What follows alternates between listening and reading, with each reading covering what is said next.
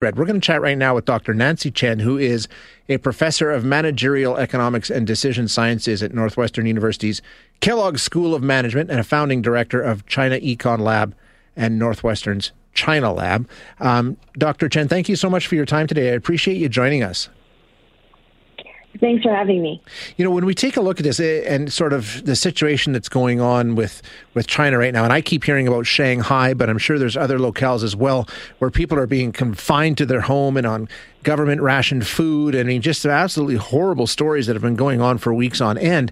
There's been a spectrum of responses to COVID, and you can talk about the heavy touch or the light touch or whatever the case may be, but China has pursued COVID zero, right? That's been their plan from the beginning, the COVID zero's approach? Yes, that's right. So what does that look like? What's the main goal is snuff out any outbreak as quickly as you can, correct? Yeah, that's right. So from the very beginning, China decided that one thing that it can do, and was that if there was to do mass random testing, and if there was any case, they would do an immediate lockdown of the city. And I know it was a bit drastic, but by most accounts, it was very successful in keeping COVID at very low levels, and probably made sense when there was no vaccines available.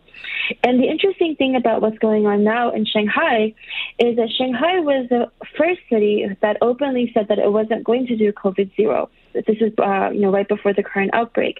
Instead of locking down the whole city, it was doing massive testing, and then whenever it got a case, they would just lock down the apartment block. So this was like a more flexible approach to COVID zero.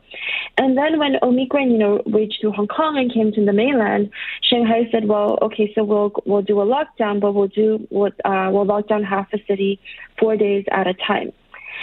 And the interesting thing is at the end of this, 4 day, essentially the central government told Shanghai that they had to lock down indefinitely the entire city. So all of a sudden, 26 million people who prepared for 4 days of a lockdown they're now locked down for a month. And so part of the problem is the drastic lockdown. We can debate, is that good? Is that bad? When does it make sense? But a big part of the problem is how sudden it was. So the city really wasn't prepared for this. So just give us an update. Some of the stories that I've heard, like chaining up doors on apartment blocks in some cases, but basically everybody in some capacity has been affected, right? Where they're basically confined to home, and that's it. Like that's how strict this lockdown has become, right?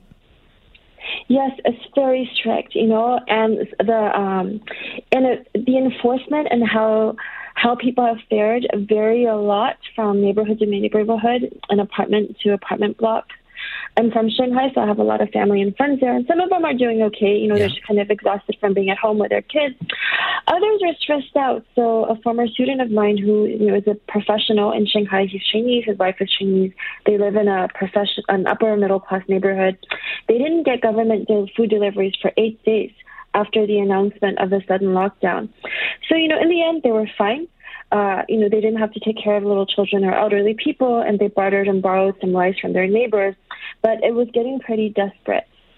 So what is the outbreak like right now, Dr. Qian? We take a look at what's happening here in North America, and we've heard reports of the sixth wave or whatever, but at least from what I'm seeing and from what's happening is we don't see the same sort of extent of the outbreak, and we certainly don't see any of the public response. So what is the situation in China? How did they get to this point? So I think there's a couple of factors. One is that China hasn't really prepared for any COVID because the strategy was always COVID zero. And, and at some point, it was sort of clear, I think, to most people who were observing this, COVID zero wasn't going to be possible anymore. Just because, we learned a lot about the disease, and at some point, it seemed pretty clear that this is a disease that we have to live with.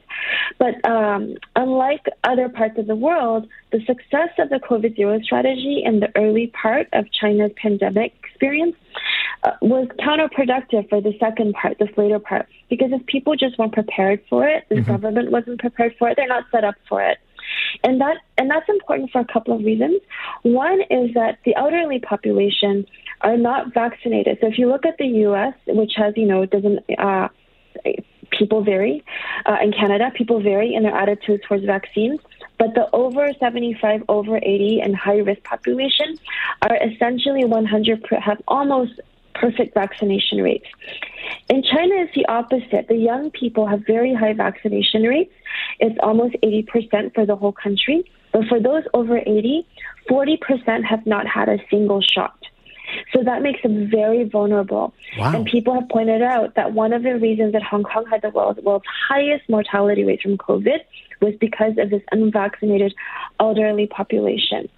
And I think this is one reason why, the government and other people are really scared about Omicron. Europeans, North Americans, we just live with Omicron because vaccinated people seem to fare reasonably well. Yeah. But in China, it's not like that, right? Their most at-risk population are unvaccinated. So if they loosen up and Omicron comes through, people are going to die. So what's the way out of this? I mean, how do they go forward? Because this lockdown, like you say, it's not working as well as maybe it did before. What's the answer here? How do they solve this? I think the answer is actually pretty straightforward. So China, the Chinese state has a very high capacity for public messaging and grassroots mobilization. They should utilize those resources to get the elderly vaccinated. And the other issue, of course, is that people are dubious about the efficacy of the Chinese vaccine versus the mRNA vaccine. Mm-hmm. This is also something that they need to address. They need to increase public trust and have transparent, randomized evaluations of the different vaccines, be very open about the results, and then whatever vaccine is most effective, whether it be the Chinese or the mRNA, they need to buy them or produce them and make them available to the public and vaccinate the elderly. At the same time, they need to change their public messaging. They have to step away from COVID-0 and prepare the Chinese people for the fact that they're going to live with COVID, and there's always going to be some cases and some deaths and more waves, right? Right, They're sure. still dealing with Omicron wave 1. The U.S. and Canada are already dealing with Omicron wave 2. Yeah, exactly. Yeah, I mean, the COVID-0 strategy, we'll see how it goes. Great insight, Dr. Qian. Thank you so much for your time. I appreciate you joining us today. Thank you. It was my pleasure. That is Dr. Nancy Qian, who is bringing us some insight on what's happening in Shanghai. It really is remarkable if you see the story of what's going on there.